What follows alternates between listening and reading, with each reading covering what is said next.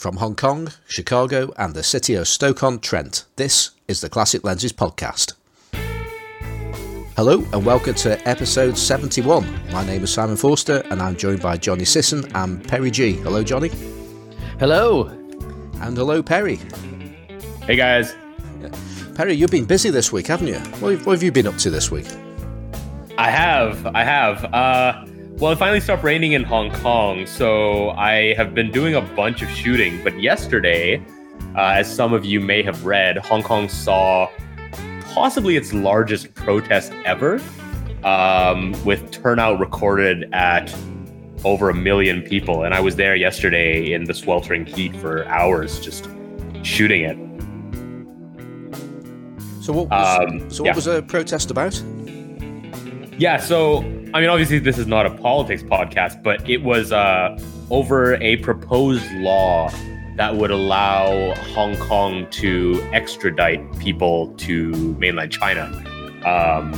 And obviously a lot of people are concerned about this because Hong Kong, we have our own legal system based on British common law. And the idea of allowing China to basically ask Hong Kong to send anyone over to be prosecuted for crimes over there is really scary to a lot of people. So, Hong Kong is a city of 7.5 million people. And for 1 million people to turn out in the streets is quite something. I mean, I've shot large protests in Hong Kong before and I've seen them before, but this felt unlike any other because the organizers asked everybody to wear white. And Hong Kong is a pretty hot, sweaty place, so a lot of people don't really wear white because your sweat shows really clearly. And you could just see the entire city was blanketed in white. I saw people at the bottom of my building in the lobby who were clearly going out to protest. Subway stops were shut down because they were completely full. So people were finding ways to take the ferry to go down to the main route. And normally the way that these protests work is everyone gathers in kind of the middle of the downtown area, and then they walk for about 4 kilometers to the Legislative Council building.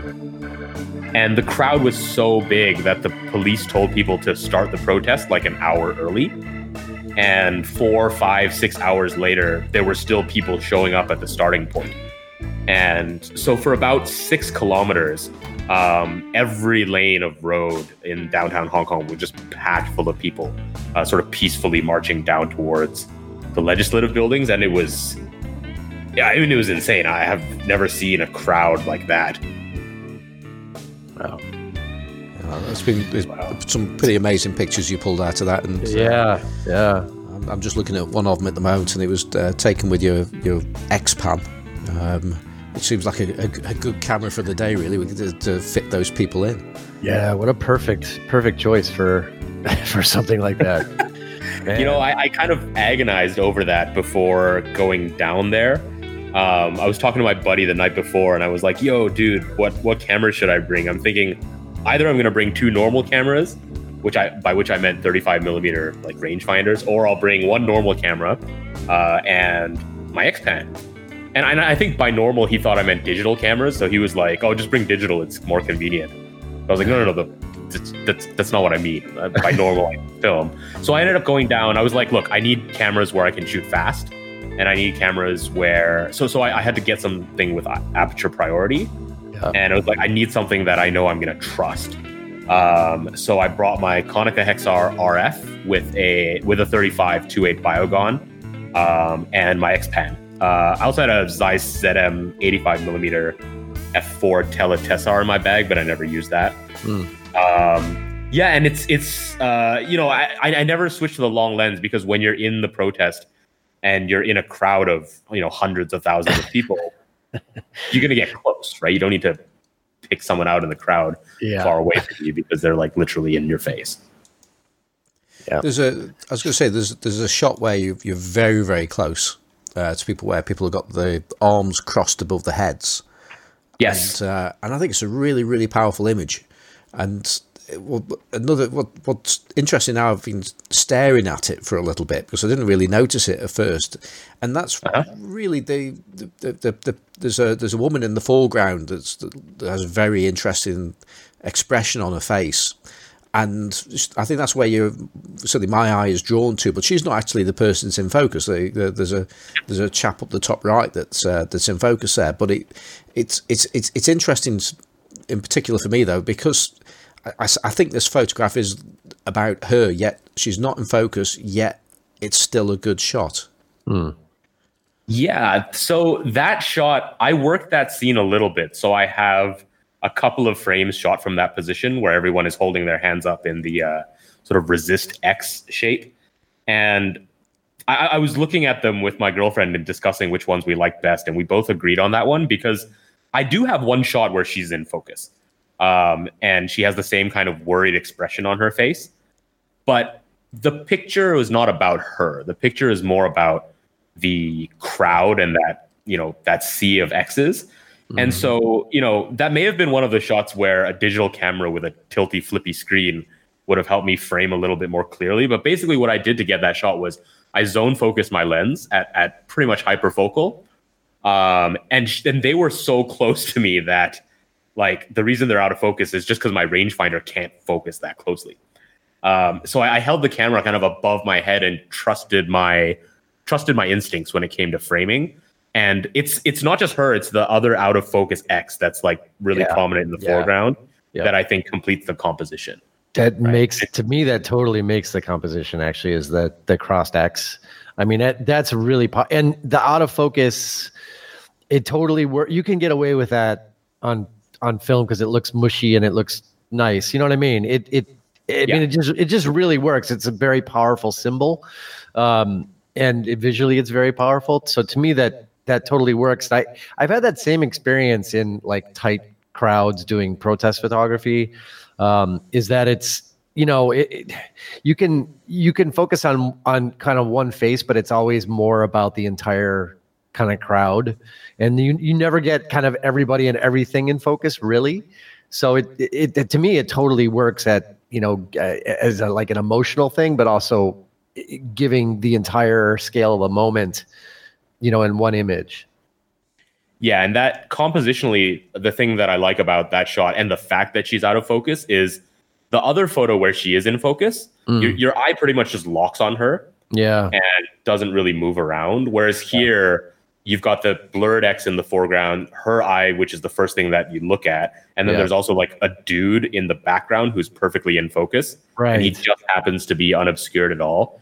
And so I think it makes your eye jump around the scene and sort of feel the size of the protest. Yeah, that's how I was looking at. To me, that totally works because I'm looking around and there's so many faces that I go to beyond just that face. I mean, even the face on the extreme right-hand side of the frame where it's the profile is also, to me, he's like looking up, he's facing towards that crossed hand. So you've got that pulling your eye towards that part of the image, but then you've got the boy on the shoulders with the glasses on, and you've got a guy next to him in the upper right corner of the frame. I mean, there's so many faces that you can pull out of this image. And that's what I find really interesting about it.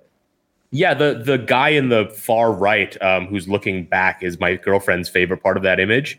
And when I posted these pictures in the Photography with Classic Lenses group, Lawrence Dunn posted a really interesting comment where he was talking about how he hasn't done a lot of protest photography before.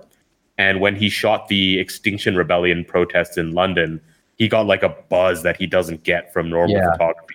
And I think that sense of shooting something that, like, you're shooting to document it. It's a sense of being part of something bigger than yourself. Yep. That it's the emotion that you're trying to convey, right?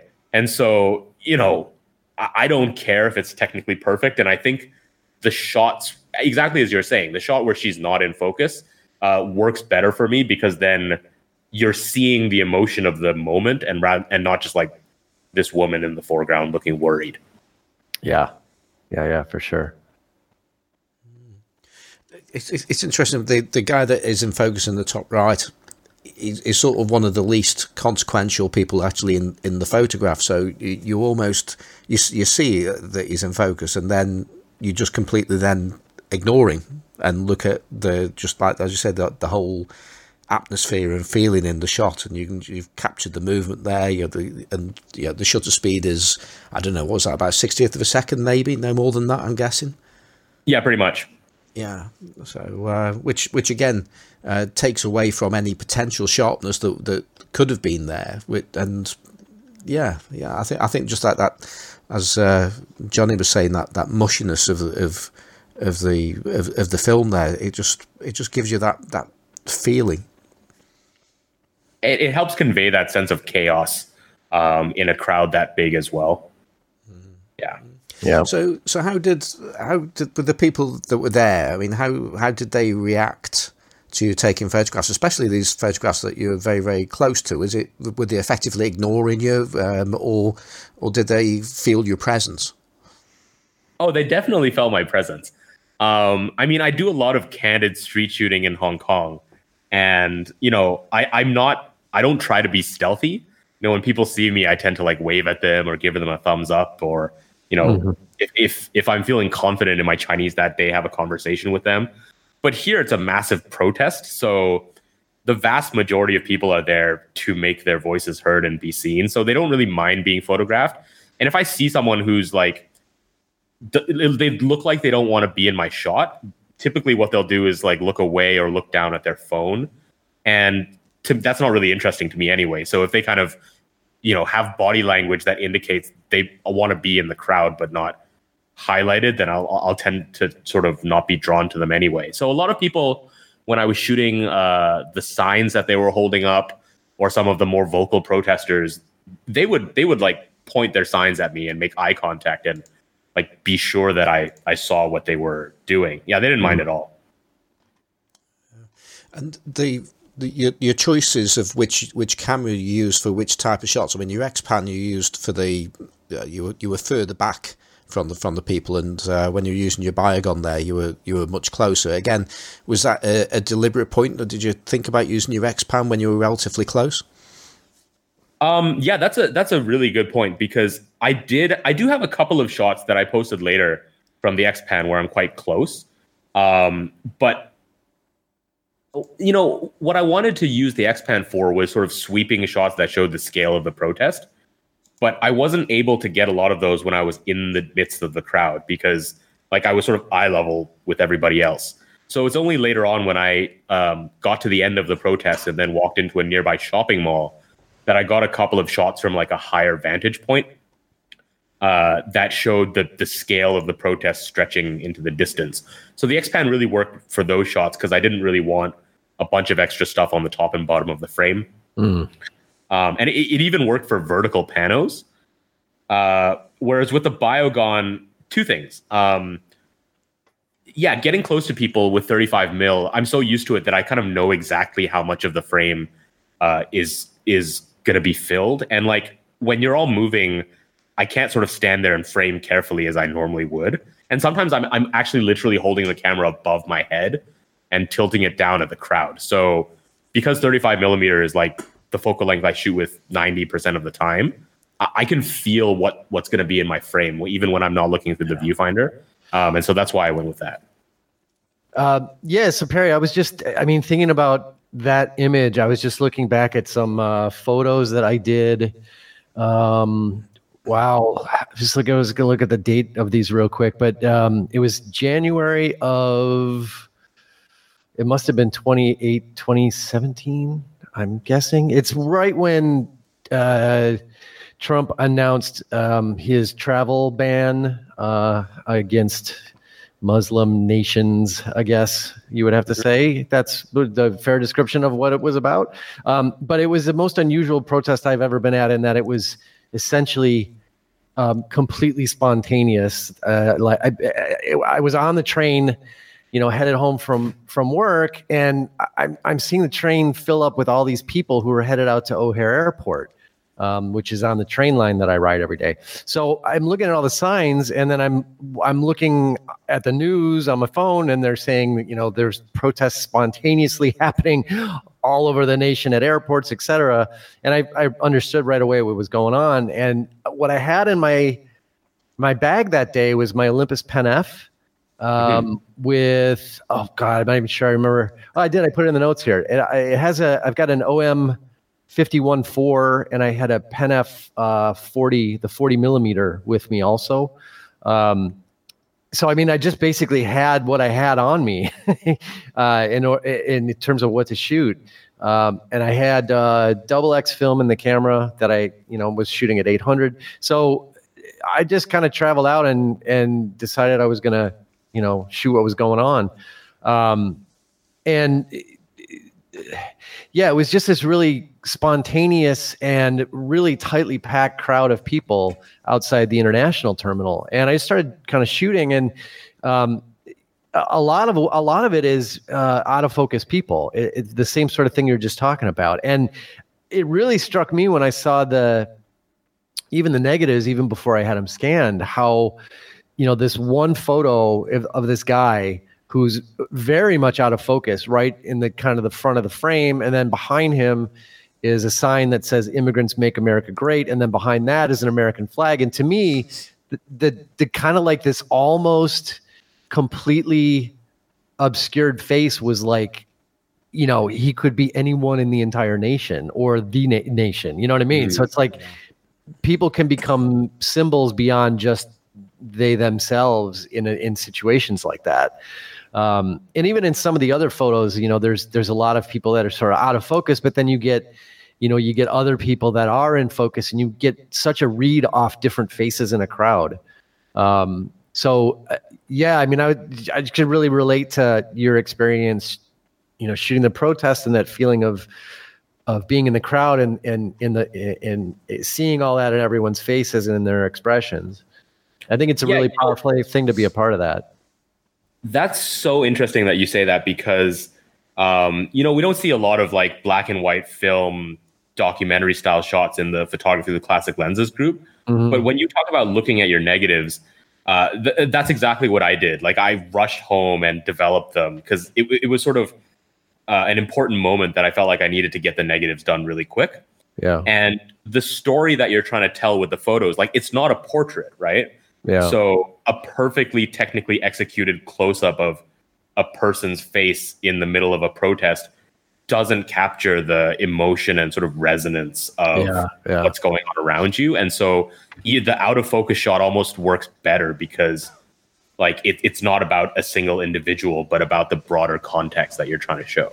Right. Yeah. It's totally true. And I don't know, I feel like I've experienced that before in crowds. I've actually been shooting protests. On and off for a very long time. And I think the first things that some of the first things I shot were, way back the first Gulf War. So 1990, there were massive protests all over the country that got very little press attention because, we were seemingly very pro Gulf War, it seemed, in the run up to that. But there were really big, large vocal protests, and they were borderline very, very almost violent here in Chicago, where they had, lines of police on horses pushing the crowds back. And it got really touchy. It's like you're in some of these situations where there is certainly a potential for danger, if not, between police and crowds, but just even the fact that it's such a large crowd. I mean, you get that many people together, and anything can sort of happen. So it's interesting to shoot in those situations because I feel like you have to be aware of what's going on around you in terms of trying to get photos of the moment, but also your own personal safety and just trying to keep a read on everything. And the other thing too is I've been in a lot of protests where I really don't agree with what's being presented, or maybe I strongly agree with the basis of the protest, but I don't. But in order to be able to take some photos, you can't be seen as part of the protest, if that makes sense. Because I've spent a lot of time at these protests very close to the police, trying to get things from their perspective. And it's important to almost be not part of the protest when you're doing that. So I think protest photography just generally is an unusual thing to shoot that is different than most photographic experiences we probably have day in and day out. I think what you've just said. Sorry, Simon, go ahead. No, you go ahead. I might take it slightly somewhere different. You see? Yeah. So Johnny, I think what you just said is interesting because that sounds really different from shooting protests in Hong Kong, which I've done quite a bit because they're very peaceful. Yeah. With only isolated pockets of, like in a crowd of 1 million, you're going to get a couple of people who want to stir things up. Right. So I find that, if it's a protest where I am in support of the underlying message, I'm actually more comfortable sort of becoming part of the crowd and almost part of the protest, so that like when you turn around and shoot people, they're almost like they get the sense that you're shooting them out of a sense of solidarity. Right. But even the police, they don't, like our police don't, shoot people. So we can walk up to cops and shoot them close up. I've done that in previous protests. I couldn't get close enough to any police in this one because they were kind of like cordoning off the edges and the crowd was so big. But I've like walked right up to police in Hong Kong and like shot them with my camera, obviously, like from a meter away, and they don't care.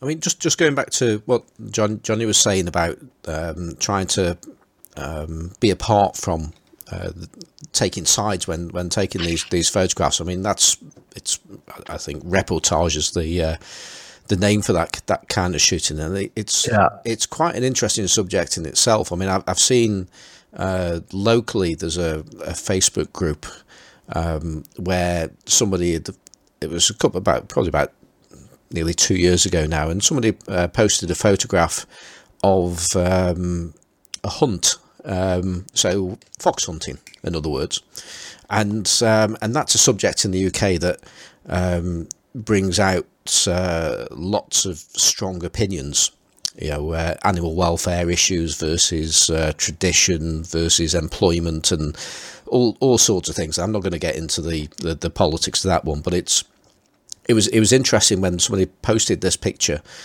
which I looked at as being, it was a very straightforward reportage shot. I didn't think it was glamorizing what was going on, and I think actually there were some protesters actually in the photograph as well.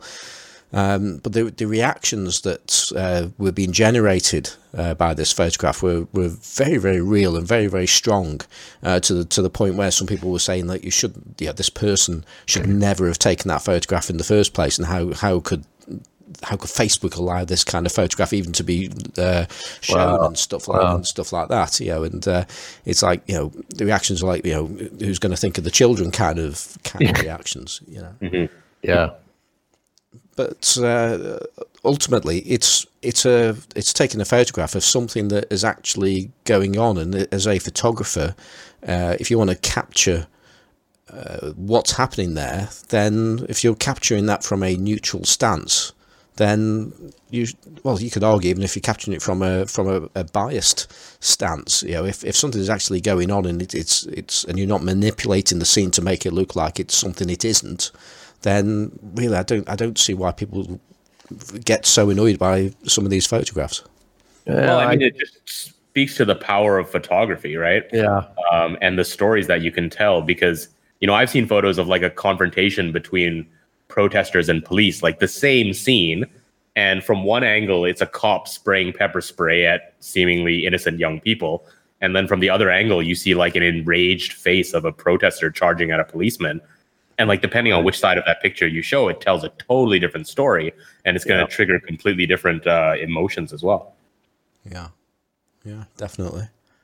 Well, I'm going to move the subject on a little bit now, because we've just been talking about, I think what we can undoubtedly describe as worthy photography and worthy photographs, because they're showing real events, real emotions, and capturing history, and in an artistic way at the same time. So, and that's great. But let's go to the opposite end of the spectrum and look at the photographs that many of us take for whatever reason. And I'm going to bring up the subject of photography. Let's call it flower photography.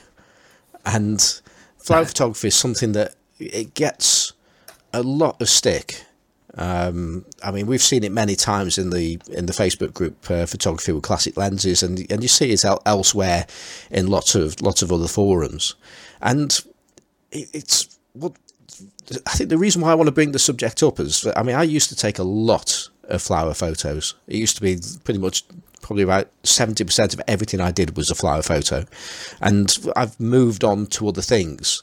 And that's not to say that I think I'm a better photographer now because I don't take as many flower pictures, but I found myself in a situation recently where I went on a visit to a beautiful garden. You pay to go in there, and it's got lots of rhododendrons and you know, it's a beautiful garden. And I thought I'll take in a camera with me. I didn't go specifically out as a photography trip, but I carried I had my Sony with me, and I decided I was going to take my, and this is a lens that, you know, I've had debates with Eric Sluice about what it's called, and nobody really knows what the lens is called. But let's call it a Cyclop 100mm f2, which is off a night vision scope, and it's not the same lens as the lens that's better known as a Cyclop, which is the 85 1.5, which is related to the Helios 40 and 40-2.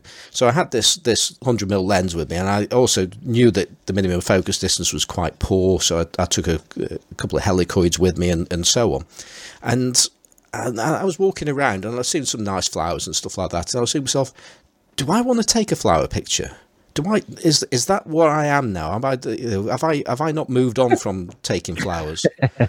And I had this internal debate with myself, thinking, you know, should I even take these flowers now? I mean, what are people going to think of me for posting flowers, and so on? And it just seems a utterly ridiculous situation that I found myself in. Yeah, I mean, the internal dilemma that you describe, I think it makes sense to me. But, you know, flower photography is fine, right? Because the pictures are beautiful. Sometimes that's what most people go for in their photos, and it's a great way to, you know, check out the character of a lens, learn about lighting, and like practice your technique and stuff. I mean, my brain filters out flower photos now just because there's so many of them. But I know people who are very competent photographers with some really sweet lenses, but their sort of go-to style of photography is flower photography, and they'll like fly to different parts of the world, to Japan when it's sakura season, to other parts of the world where there's like lotus blossoms blooming, and specifically to shoot those kinds of flowers. I think it's fine. You know, I mean, like this actually reminds me a lot of when I first started shooting street photography in Hong Kong. Because I think I mentioned when I was first on the podcast, when I used to live in Canada, I used to shoot like birds and stuff and like sharp, you know, pretty pictures. And in Hong Kong, one of the things that I think changed after I started looking at a lot of street photographers was I've stopped looking for beauty in my images. Like that was no longer the central focus. And then I think as soon as that happened, I got that similar feeling to what you described, which is those pictures that are just purely beautiful, whether it's like, you know, a model in perfect makeup and wonderful lighting, or a flower, or like, you know, your typical landscape shot with foreground, lake, mountain, sky, and like amazing colors. I just started tuning those photos out, but I think, you know, they're perfectly worthy. Like if you want to shoot those, that's fine. If you want to shoot dick pics, that's totally fine too. You know, I've never seen anyone with like a specialty in beautifully lit, technically perfect dick pics. So, well, you haven't seen my dick pics, I guess, have you, Perry? No, I have not. And please don't. Hold on one second. I'll cue those up for you. Simon's already seen them, so you know. I've been scarred for many years from that. So please don't do it to Perry too, please. I just want to go back to that experience, and so there I was in this beautiful scenario scene, and the light was good, and I came across some poppies, some orange poppies in a spot where the light was being filtered through the leaves, so it was actually highlighting the petals on the plant, and I was thinking, that's it. I've got to take this. It's just too nice not to be taken. And I brought that lens with me because I knew that it's, at the end of the day, all it does is shoot at f2. So any kind of shot that you're going to take with it is going to be defined as a bokeh shot. And again, that's something I know that Johnny's sort of now getting riled up now. I've mentioned the B word. Nobody mentioned the B word. Yeah, I'll hand over to you shortly. And and the thing is that I had a couple of lenses with me, and I wanted to use that lens because I know that it's got some really wacky effects. It seems to have different points of. I think the plane of focus is not entirely flat. With that lens, so it can do some really interesting things, and it's not particularly sharp lens, but it's sharp enough to to get whatever it is that you want in focus in detail. But I took the shot, and it worked exactly as I wanted it to. The background wasn't brilliant in reality, but by the time I put it through that lens, it looked good, and I thought to myself, okay, I've done that now, and I'll give a go with my 58mm. Asahi 2.4, my Heliar lens, and I tried to compose it in almost the same way, and I didn't even bother clicking the button on it because the outer focus area on it was really distracting, bokeh worms and all sorts of things.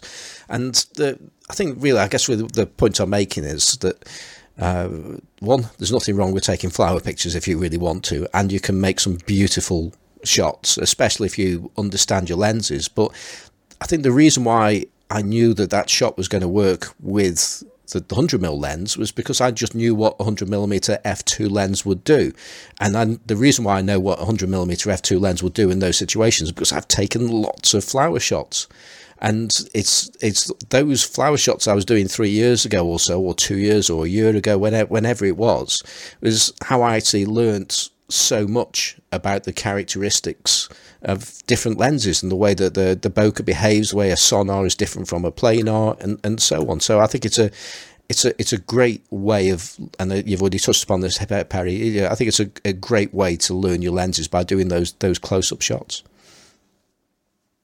Yeah, and before Johnny starts crapping on bokeh, I think people get caught up a lot in defining genres, but different types of photography train different skills, right? So like a lot of photography that I do in Hong Kong is sort of urban scenes where I find a composition that I like. I kind of observe how the people move around in that space. And then I just wait for the light, and I wait for like the people to move into the spaces to complete that composition.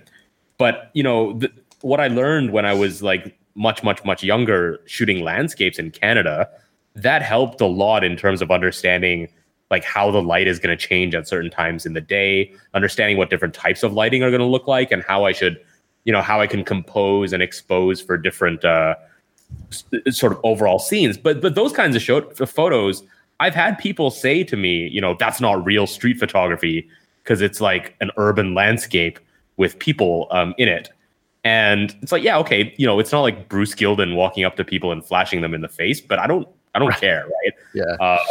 In terms of how you're going to define the photo, they all contribute to your growth as a photographer. And, you can spend your entire life shooting one thing, but the skills from one type, it's always going to transfer to making you a better photographer. Like the last thing I'll say on this is when I first started shooting urban scenes, I didn't really pay that much attention to the people. And now I won't really shoot an urban scene at all if there isn't a person in the scene, because to me, they complete the composition. So even if it's like just some person walking past in the exact location that I want them to be in, to me, that's just a much more complete photograph. But all the other stuff I learned helped contribute to it. Oh, yeah. My God, that's so true.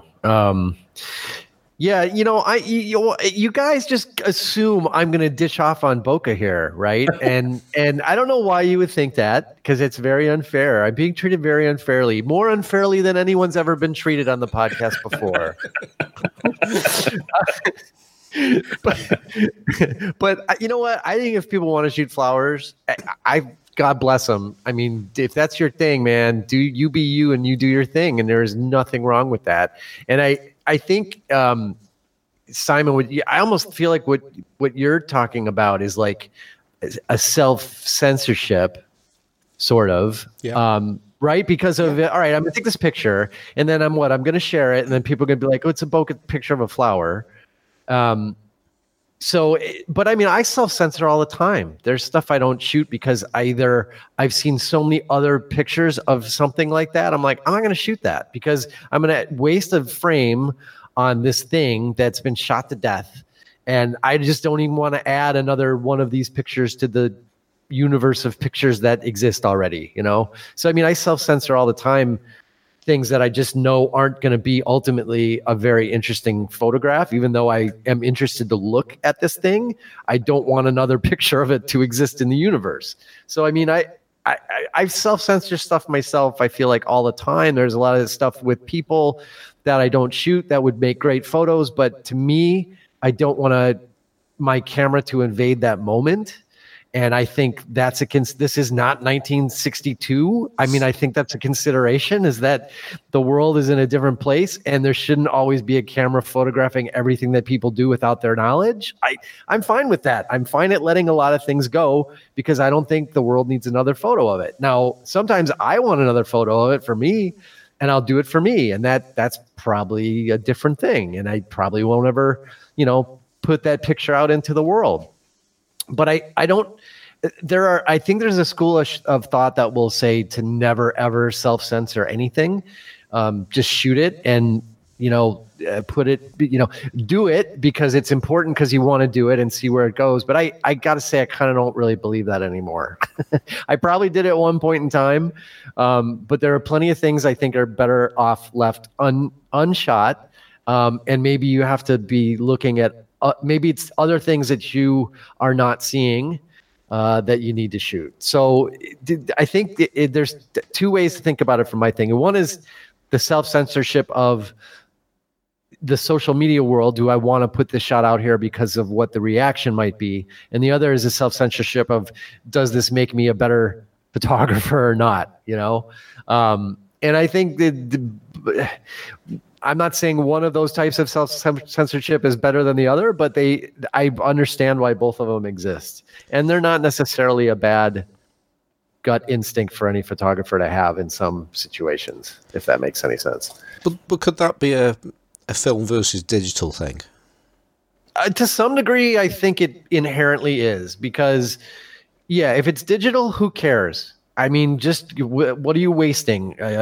One more of the 28,000 frames your memory card can hold, or is it one more piece of film out of 12 exposure or 36 exposures that you're wasting? So I think there is that. I think you self-censor a lot more when you shoot film because it's limited resources, but it's not the only reason. I mean, I think it goes beyond that, but I do think that is definitely a consideration. Yeah. So I think I self-censor too much, especially when I'm using film, to the point where I'll go out and just not take the photograph because I'll be there thinking, would I even take it on digital? Might ask myself the question, and if I haven't got the digital camera with me, then I really don't know if that would be true or not. Yeah.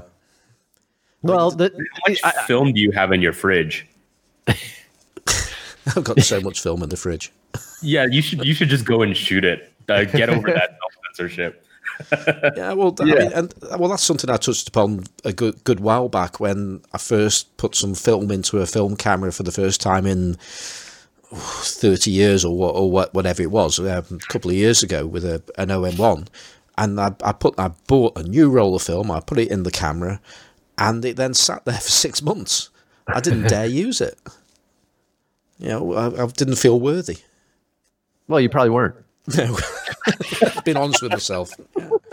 No, but I think Perry's right. I think Simon, this is not a new thing for you, and you've mentioned this many times over the, I don't know how many years we've been going at this stuff, but I know that you do that. You say, I just don't feel, I don't know, this pressure to do, and I think that for some people they do need to self-censor less, and Simon, you're probably one of them. So, Simon, you should shoot everything. I agree with Perry. Go on, shoot. And there is, Johnny's right. There's a difference because with digital, you can shoot a lot more. I shoot lots of random crap when I have a digital camera. Yeah, me too. Because it's fun, right? It's like not on film because I'm gonna run out of film if I shoot 30 pictures of my cat falling asleep, right? But there are also shots that I don't share just because it's not the kind of photography that I'm that interested in sharing. Like I shoot a lot of portraits of my friends and family and stuff like that, and I share it with them, and they love the photos. And I think those are the kinds of photos that also show the character of different classic lenses to a much more noticeable degree than a lot of the lenses I would use to like shoot street. Yeah. Except the Zeiss Biogun, that's awesome. But yeah, so like I don't share those pictures, but they're there. It's not so much a self-censorship as like the kind of photography that I am interested in, like sharing with the world tells a different kind of story than like a picture of my friend with his daughter, like having fun, which to them is a super, super cool photo. But like, for me, I'm like, what's the point of posting that on Facebook? Because A, I don't know if my friend wants me to.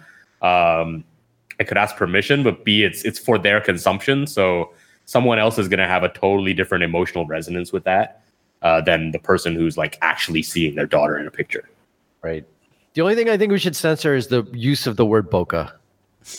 I think and Mike Novak, who is a new member of the Classic Lenses Podcast Facebook group, of which you could be a new member too if you join us. He used the term the other day, OOFTA, OOF-TA, in place of that other B word. So from now on, I think OOFTA should be the new bokeh. No, as the Asian correspondent, I'm totally cool with Japanese words being on the podcast. But like Simon, if you're gonna talk about that 58 2.4 lens, please pronounce it properly. It's Asahi. When I started pronouncing it, I actually changed my pronunciation halfway through the word as well. So he always does what that, I was going to do. No, Perry, just to clarify, I am not. It's not an anti like Japanese word thing. It's that it's become like the word itself is just shorthand for a cliche type of photography, and I think that was kind of Mike's. Well, I don't know what Mike's intentions were. We'll have to talk. We'll get Mike on and talk about OOFTA. I just think OOFTA is a much better word for. I think bokeh's been just run into the ground to the point where Apple is making commercials using the word bokeh as many times as they can in the commercial. So to me, that bokeh's dead. Yeah, hashtag bokeh's dead. Hashtag fuck bokeh. Hashtag OOFTA. And hashtag no K. NOKEH. That's my contribution. Okay. I think all of us who saw that Apple ad just cringed so hard. Don't turn it into a verb, for the love of all things holy. Exactly. No. But while we're on the film versus digital kind of conversation, can we talk a little bit about the workflow? Because when I was going to the protest yesterday, it never even crossed my mind to bring a digital camera, even though it probably would make more sense. And there are lots of different reasons behind that, for like the aesthetic, enjoying the process, the sort of meaning that it carries for me to like just go through and develop all of my negatives. But one of the main reasons I prefer to shoot film, number one, I have a lot more fun with it. But number two, the worst part about shooting film is scanning. I hate scanning with a burning passion. But then with digital, it's, you're sticking the memory card in your computer and then downloading like hundreds of pictures. And that process of like going through and curating hundreds of digital photos, I hate doing that. And I know that logically I could be more disciplined and take only 36 shots every time I go out with a digital camera, but in practice, obviously that's never what happens, right? So in a given day, if I shoot like 4 rolls of film, that's still totally manageable from a scanning and curating point of view. But if I shoot like 500 digital photos and download them, which is what I do when I carry a digital camera, then I'm just so full of regret when I download them on my computer, because I don't really like deleting photos. Oh man, that's so true. I can really, you know what I gotta say, Perry? It's so nice to have someone on this podcast that is even more anti-digital than I am, because then again, it takes the heat off of me. So I really appreciate that, Perry. And you're younger and you can handle it better than I can. So it's a really great thing that you're here. But I'm not anti-digital. I have like 6 digital cameras and I like them. Yeah, I'm just pro film, and like right. I've been shooting film for so long that like I've been shooting the 2 side by side for so long that I've become more and more film oriented. Yeah, but like like the reason I use classic lenses is because I shoot film, and not the other way around. But yeah, I mean it's more fun. It's more the way that I shoot. It works really well because I have to trust myself to time the moment. And I get a lot more satisfaction out of seeing a scene that I want to capture in a certain way, like taking my time to think about it. And like one of the beautiful things about living in a city is when you see something and you miss the shot, it's going to happen again. Right? Like spaces are designed for people to interact with them in certain ways. And so once I kind of understood that feeling of, oh man, I missed that shot, I should have had a digital camera so I could have sprayed and prayed and got it. Once I kind of understood that, no, if I wait here for another half an hour, it will happen again in a city this dense. Totally. And oh my God. Discipline that film gives you to stand there and wait to work the scene, I just find super satisfying. Because like with a mechanical film camera, like the moment you press the shutter, you know you've got your shot, and you can see. With a rangefinder, it doesn't black out, right? You see the moment you've captured when you hear that sound, and it's like, yes, I got it. Yeah, there's places I've gone in Chicago that I've gone back to months later sometimes to take a photo. Because like, okay, the shadows don't look right this time of year because there's leaves on the trees. I'm going to wait till November and the light will be different and there'll be better shadows and I'll shoot it then. So it's like, it's really interesting how shooting in a environment that you kind of experience all the time, you start to learn things like that, like what's the best time to shoot this particular thing in this place.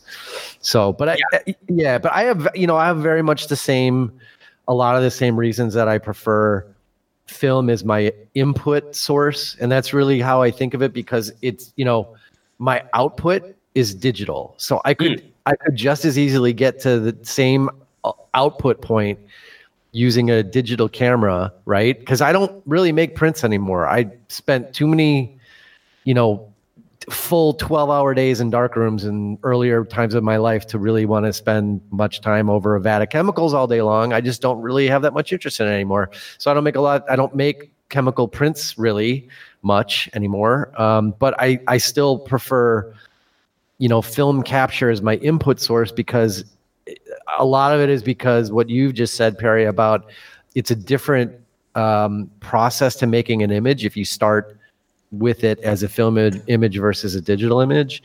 And I just like the look of it. There's a different look to it. And to me, the output may be the same in the end, but the input makes the image look very different.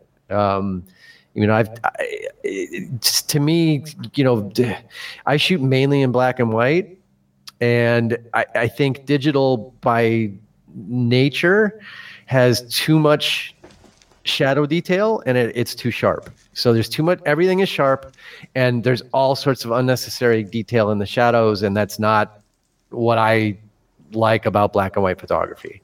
So, it's like, it's just not the right tool. It would be like using a shovel instead of a hammer when I need a hammer. And it's not to say that digital is I am so fine with people making digital images. It's just, for me, it's not the right tool. If it works for other people, great for them. I have no problem with that. It's just for me, it's not the right tool.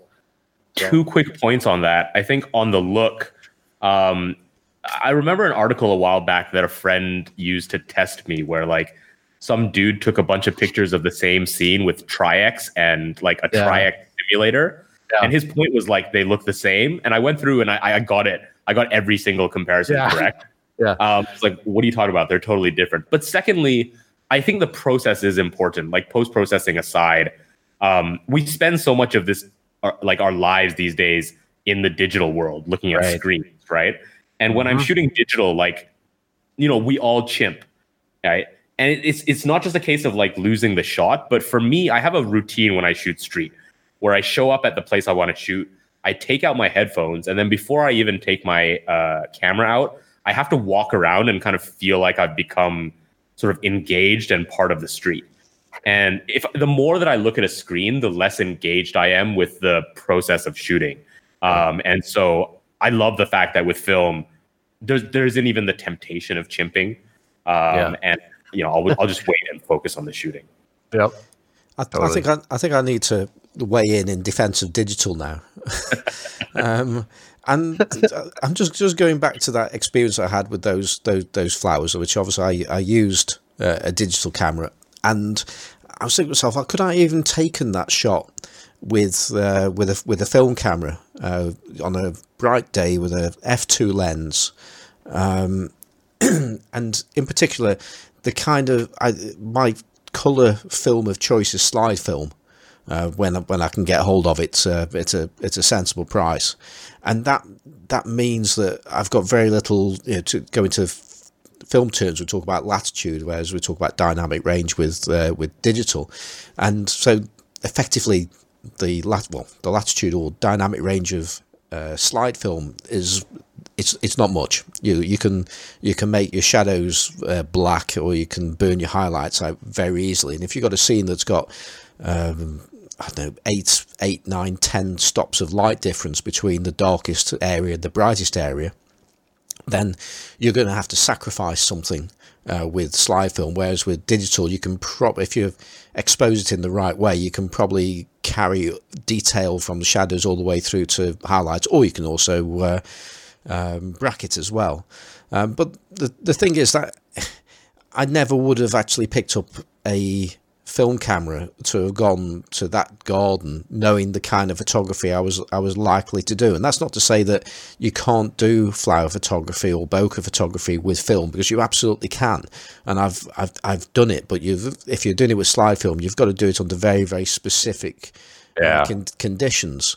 Yeah. And so I knew that really the only option for me on that day was to take I'm just thinking about what film camera could I have actually used that might have coped with the shutter speed issue. And I was thinking, well, I've got an EOS 1N, so assuming I could make that so that the adapter doesn't cause a problem with the mirror not moving, because I've had that problem before where you just doesn't take the photograph, and I think there's a way you can tweak the contacts so it works better. But that would have been probably the only camera that I owned that was capable of taking that photograph.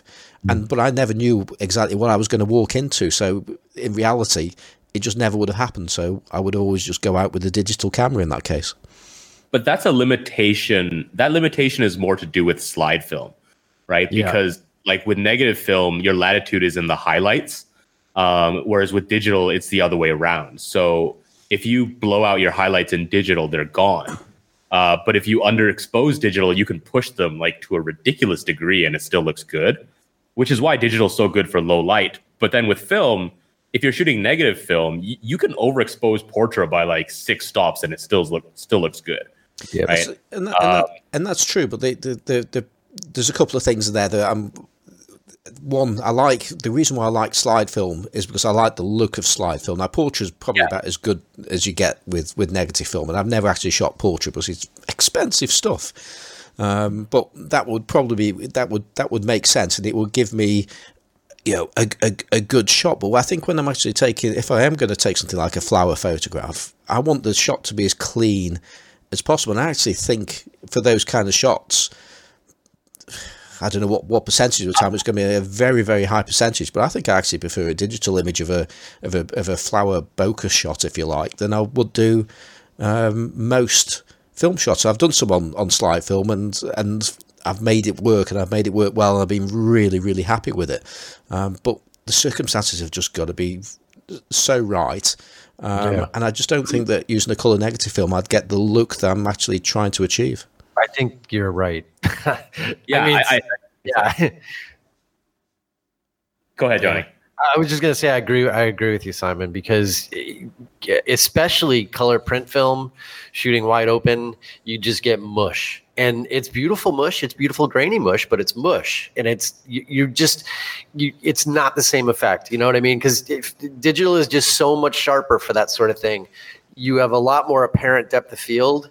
I think on film you end up with basically end up with a shot where it looks like nothing's in focus, because even what is in focus is so soft and mushy that, between the film grain and, between how well you were actually able to hit focus, because you're using whatever viewfinder you're using is going to be less accurate anyway than what you could do on a digital camera, a mirrorless camera. I mean, I think you just end up with a completely different look. In particular, that's, you put a side-by-side of something, a flower bokeh wide open shot on film versus digital, they're going to look so much different. And I can understand why you would, in that case, want that particular look from a digital image, And I'm just sitting here with my jaw on the ground that you've never shot Portra. You got to try Portra, man. It's so good. It's not any cheaper than slide film, that's for sure. Exactly. It is. The reason why I've been shooting slide film, apart from the fact that I used to shoot Ektachrome back in the day and a bit of Kodachrome, the reason I've been doing it relatively recently is just simply because I've just picked up an absolute load of film about a year ago, and I quite a bit of slide film actually within it. So, but that will be my choice of film that I would have. But Portra, the pictures I've seen with Portra, in particular portraits, strangely enough, especially Portra 800, I'm blown away by it. I think it looks absolutely brilliant, and to the point where I would look at a shot taken with Portra, whether it be with a medium format camera or whatever, and I'll be there thinking, that is the medium, that is the look that I would like to achieve. Yes, exactly. I mean, it depends on the film you're choosing, right? But like Ektar is good for certain kinds of color, but Portra 800 has that vintage look. That's just fantastic. Portra 400 is just, I can't get that look on digital. And to me, it is my favorite color negative film for shooting people. And there are so many different, cool different looks that you get with film. But just going back really quickly to the latitude and dynamic range point, I recently shot my first roll of ADOX Silvermax, right? And you've got digital with its dynamic range in the shadows, film with its latitude and the highlights. This stuff is insane. Because when I scanned it, normally, your histogram is like sort of a hill shape that is pushed one way or another, depending on what the tones are like in your image.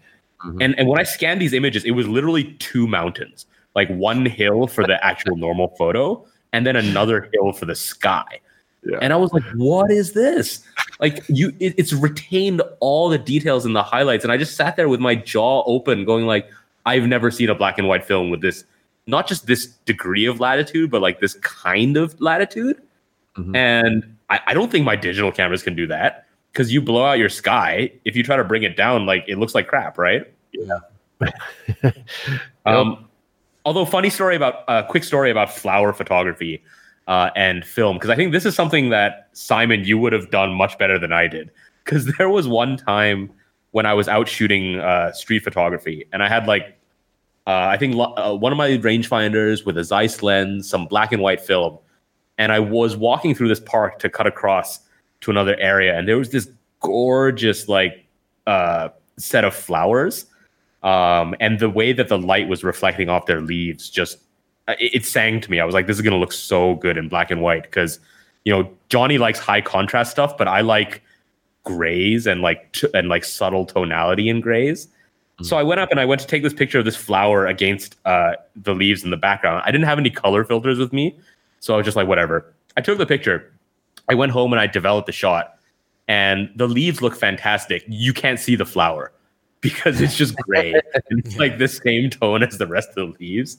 I'm like, well, that's what I get for not having a green filter or something. My experience with flower photos, I wouldn't have taken the photo if I had realized that would have happened, and I was just an idiot at that time. I think black and white photos of flowers is something that it's an incredibly difficult thing to do. because it's your tones can stand out in colour, can just go completely flat, of course, as you just described there. I think I've seen some great shots of done with black and white. Usually, like still life tend to be, but I think you've just got to capture very strong details. I think with black and white to actually make that a flower shot work. I think, and it's a lot easier when the flower is actually white.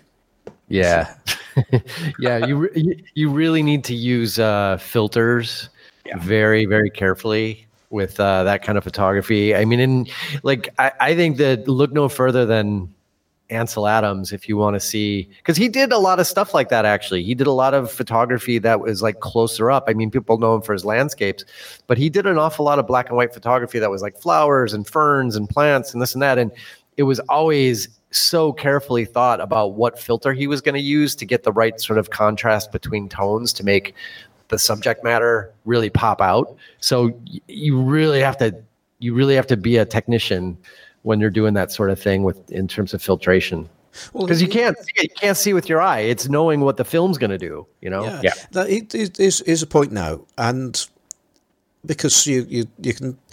I'm not using color filters with black and white at the moment, and part of me says you absolutely should, but the other part of me says, well, I don't print. That might change in the future, but at the moment I don't print, and so I'll scan them. I'll put them into Lightroom. I might even put them through Silver Effects or something like that. And I feel I've got a huge amount of scope to change where the blacks are and the mid-tones and the shadows and all and dealing with the highlights, and have as much contrast or take contrast out and so on. Am I missing out? With that kind of workflow? Well, here's the thing. I mean, if you're doing black and white, if there's a lot of sky in the image, you cannot sort of digitally pull your sliders and knobs far enough to make it look like you had a red filter on the lens when you shot the photo. I mean, a red filter will make the sky literally look black pretty much, and it's a totally different look that you really can't fake. I mean, you can, but it's going to look like you slid everything to get that sky to look that way. Yeah. So I generally have a yellow filter on all the time, but like in the summer when there's a lot of light and it's really bright, I usually switch to a red filter because you just get such dramatic contrast when you've got an area of sky in the photo. And you can, it gets so bright that you can lose your 3 stops or whatever, and you still have enough light to freeze action. So, I mean, I think it really makes a huge difference to start with filters in front of the lens when you take the shot versus doing it in post, And the other big difference it makes is it's going to change the relative tonality. Right. Different colors, right? So, if you have a person whose skin is a similar level of like tone or brightness to the background, a filter can make their skin like stand out up against the background. And that's something that, if you're going to do it in post, in digital afterwards, you're going to have to spend time like dodging and burning and masking to make that happen. You're not going to be able to, as Johnny said, just move the sliders a little bit. I mean, for me, I tend to, sometimes I use a yellow filter when I specifically know that there's a certain contrast look that I'm going to get. But a lot of the times I'm just lazy. And so what I do is I pay more attention to composition when I'm shooting. And I'll be really careful about what the background of my subject is and just like constantly move around until I know there's enough contrast. But using a yellow filter makes it easier, definitely. Yeah. The other thing that I do, and I know quite a few other people do, and I also know that quite a few people will be horrified to hear me say this, but I often shoot colour negative film with a specific intention of turning it into monochrome. That's okay. So I'm not being shouted at, well, not least by you guys. but the thing is, the beauty of that is what you were saying about what you can do with a red filter and stuff like that. You turn it to black and white, but you still have access to those colours.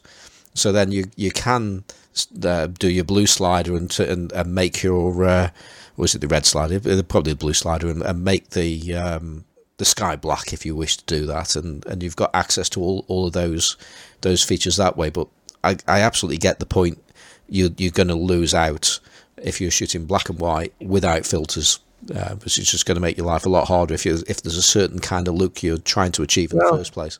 Yeah, it just depends on the look you want. I mean, I'm a heathen, and I only really develop everything in Rodinal because I like everything to have a lot of edge sharpness. I like a lot of really, really strong contrast. I like my whites to be really poppy and my blacks to be really dark. And I always have at least a yellow number 1 on the lens, because I know from the starting point, the combination of, filter, film, and developer, I get a certain look. And it's just like things don't even look right to me if I don't have a yellow filter on by default. So it's about the look you want. I mean, in other cases, like a blue filter would help to actually extend the gray range. So there's a lot you can do by just understanding how the colors, the spectrum of light and the sensitivity of the film work together to sort of change the relationship of tones. That's the thing, is it doesn't actually change the contrast of the image. It changes the relationships of the tones, which is really what Perry just said.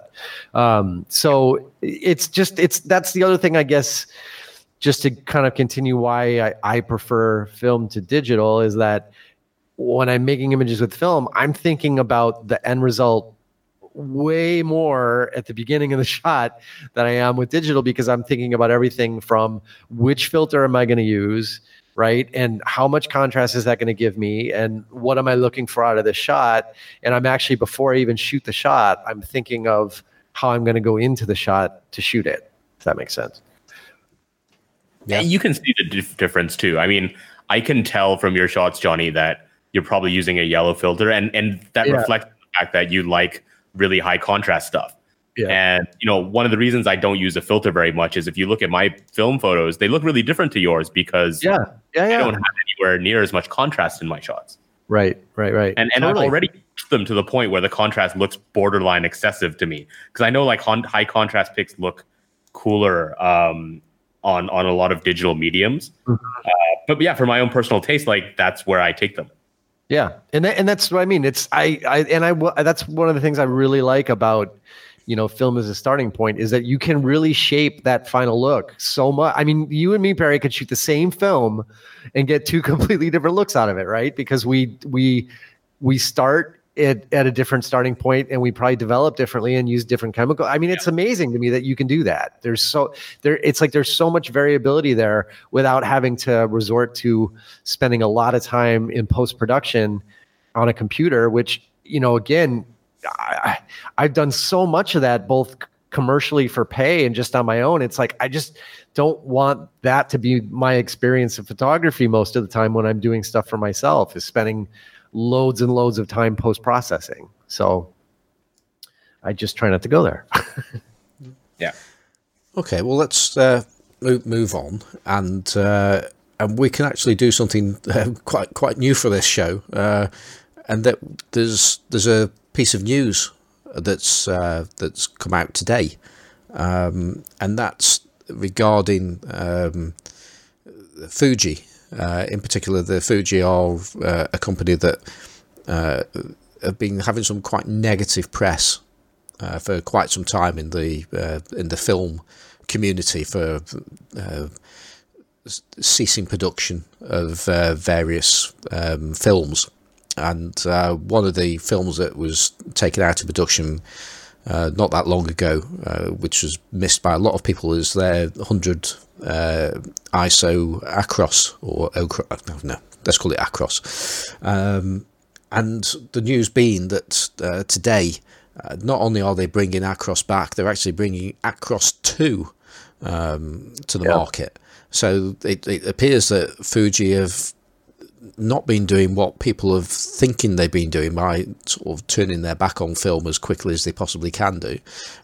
They've produced a new emulsion, or at least that's what they're saying. It's a new emulsion. So that's made me very, very happy. Because Acros is a very interesting film. It's quite a niche film in some respects, but I like the idea of Acros. I think I've actually used a roll of it on 35mm, and I really particularly like the grain structure with it, because I'm not a fan of grain unless I actually really want grain.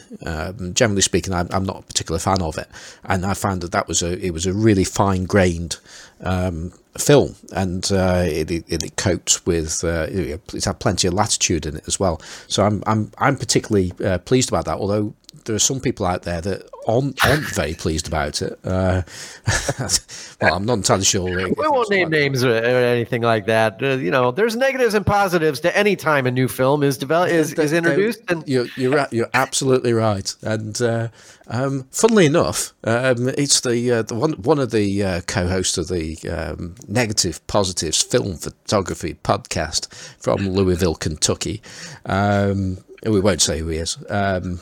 Mike, and he's been coming out with some quite Fujist statements today.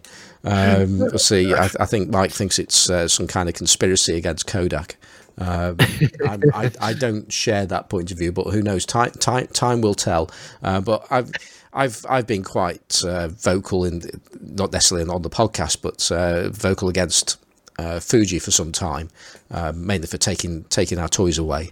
But I'm really, really pleased that they've come back. And the other thing to be in support of Fuji is the fact that for a long time Fuji was pretty much it. I mean, yes, you had Ilford producing some black and white film, or plenty of black and white film, but in terms of colour, if you wanted to shoot colour slide film in particular, Fuji was pretty much was it the only game in town? I know there was Agfa Precisa, but if you wanted to shoot across medium format, that was film and so on. I'm pretty sure that was Fuji also. Right. Well, Agfa's name on it. So, yeah, because the old school Agfa slide films, were made by Agfa in Belgium. But I think the newer stuff that we've had, certainly post bankruptcy of Agfa and that transition and all that. I don't know if that's the right way to say it, but you know what I'm saying. I'm pretty sure that was just repackaged Fuji anyway.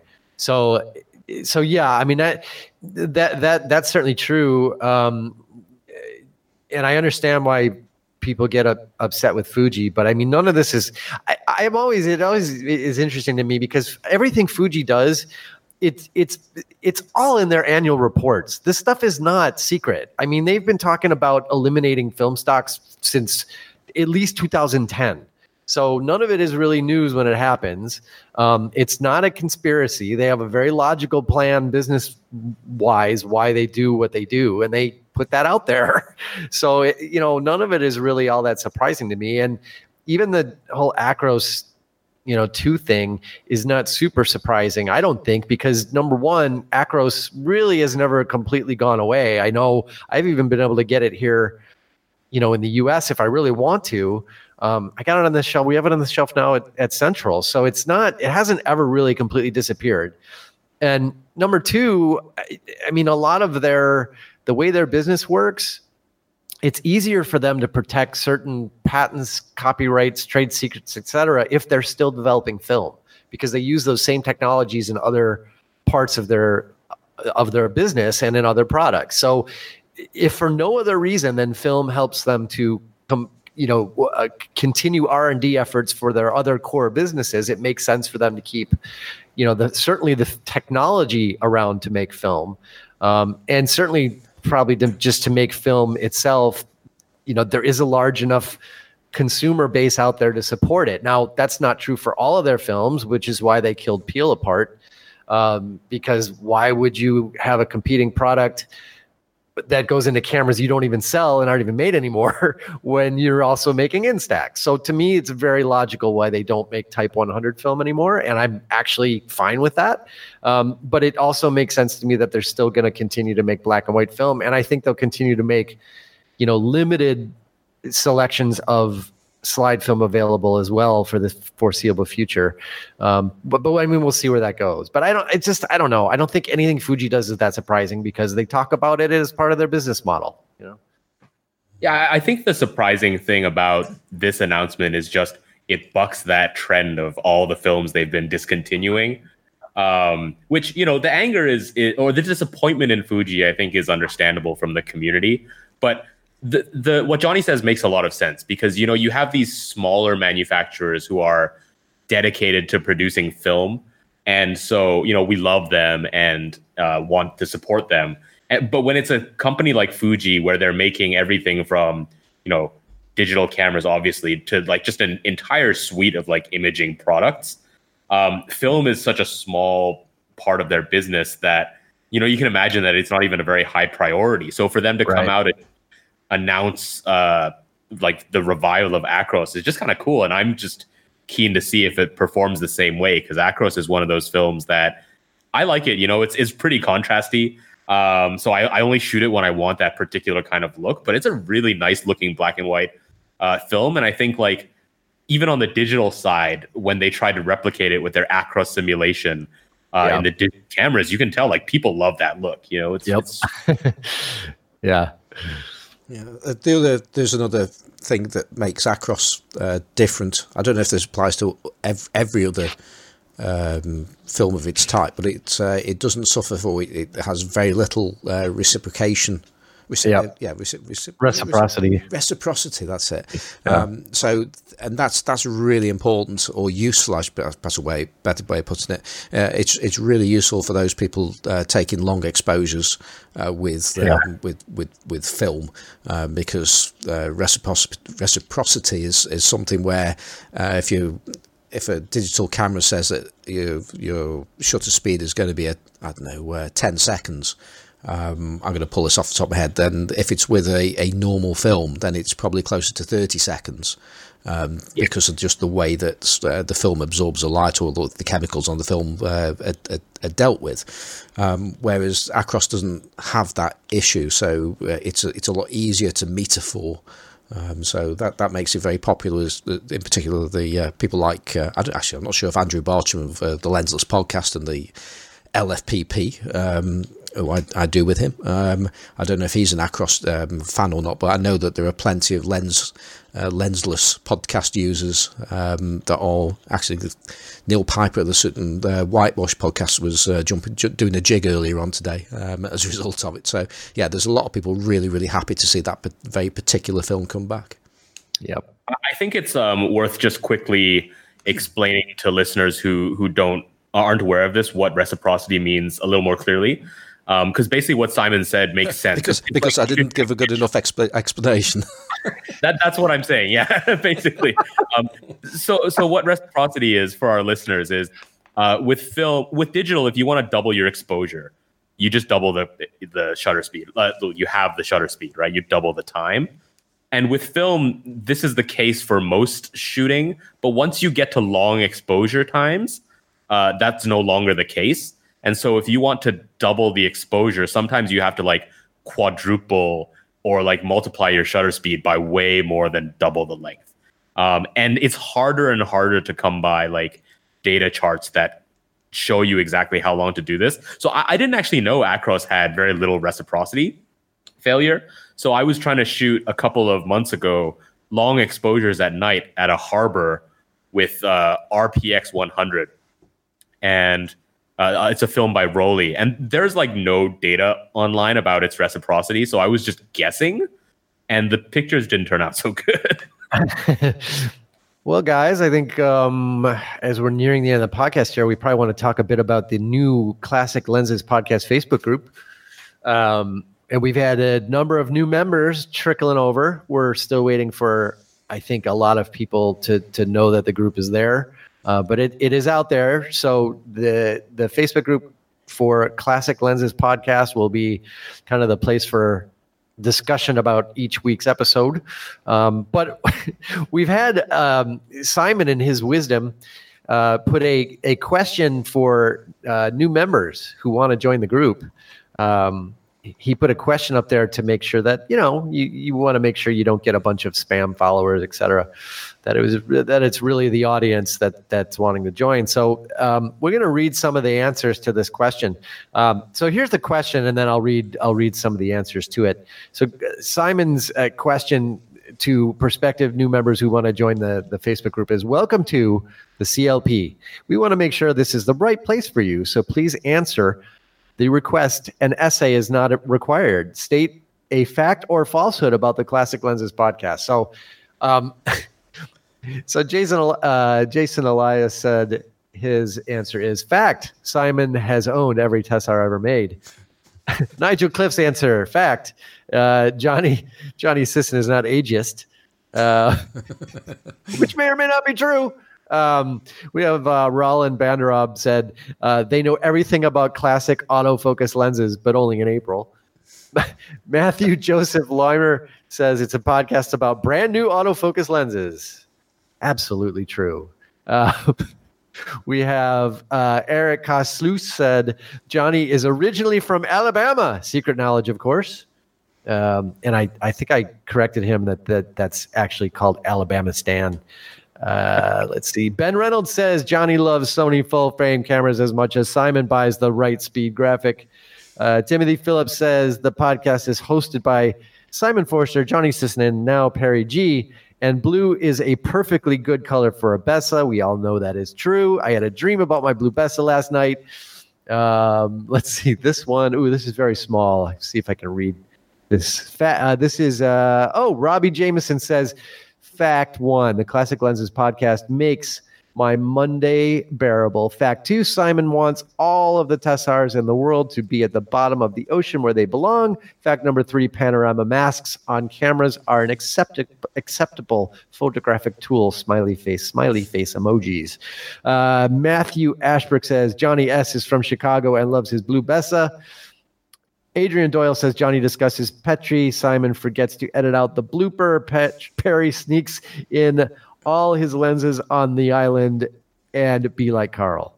Gilbrand Vicente says you guys hate zoom lenses. And I think one of our newest members, just having joined today, is Mike Novak. And I think he said of the podcast, you can wrap fish in it. I think that the nature of that comment means something about it stinking. So I think it's just completely irreverent, isn't it? Okay, I was wondering if that was a reference to something I wasn't picking up. But surely it would be the other way around. We prevent bad smells from getting out. It's an Italian message that means Luca Brasi sleeps with the fishes. So if you feel like joining our dedicated Facebook group, yes, you will be faced with a question, and there is the potential that your answer to your question may be posted and used against you in the group. So think very carefully about joining and how you join. Yeah. Speaking of Luca Brasi, I think Simon decided not to screen capture Lucas Fraze's question response that had, I don't know, some odd thing to do with yes teabagging. I don't know, but Simon deemed it not. Some answers may be funny, but they're not appropriate. Not appropriate for our younger and more sensitive viewers. Exactly. Yes. And please don't go to the large format photography podcast and use swear words. Yes. Right. Well then, I think we should round things up now. Perry, have you got any shout outs or anything like that? Anything you want to get off your chest before we disappear? I guess a big shout out to everyone in Hong Kong who came out yesterday to the protest.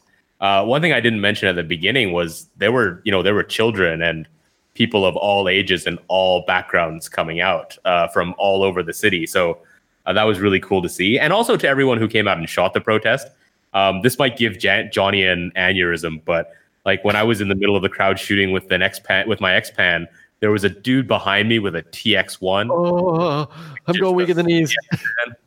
The guy to my right was shooting with an M3 with goggled Summicron. And then there was a girl a little bit to my left who also was rocking like a sweet rangefinder setup. So like, not just the protesters, the Hong Kong rangefinder shooters are out in force. Wow, this is why you need to come to Hong Kong. Well, wow. I'm just thinking one day perhaps we'll have enough coffee money to actually send us there, but I think we might be waiting a very long time. But I think it's a good time to thank those people that have donated to us this week, in particular Nigel Cliff, James Thorpe, Chris Holland, and Brian Walworth. And actually, on another note, we have had a couple of emails that have come through this week, and we're not going to have time to do them this week, and we won't have time to do them next week either, because we have a super guest. I nearly went into super special guest, which is what they always say on the Sunday 16 podcast. But we have a returning guest from, I think last time he was on here was well over a year ago, and that's Per Edman, one of the admins in the Photography with Classic Lenses Facebook group. And he's going to be talking again about Minolta, because you can't have Per on without him talking about Minolta, unfortunately. But he's going to be talking about adapting old lenses, yes, Minoltas, to his GFX medium format digital camera. So looking forward to that. But that's going to be interesting to hear his take on what it's like to use full frame lenses on that larger system. So that's going to be interesting. So it'll be a couple of weeks before we actually get round to doing those emails. And Johnny, have you got anything else to say, or perhaps you might tell people how people can find you and stuff? I feel like I've got shout outs that I'm not thinking of at this moment right here, but maybe I'll try to make a note of those for next week for sure. Well, yeah, I'll just wait till next week. Okay. And I was just going to say, I didn't actually give Perry the opportunity to about where people can find and keep up with things like that. So do you want to do that, Perry? Yeah, sure.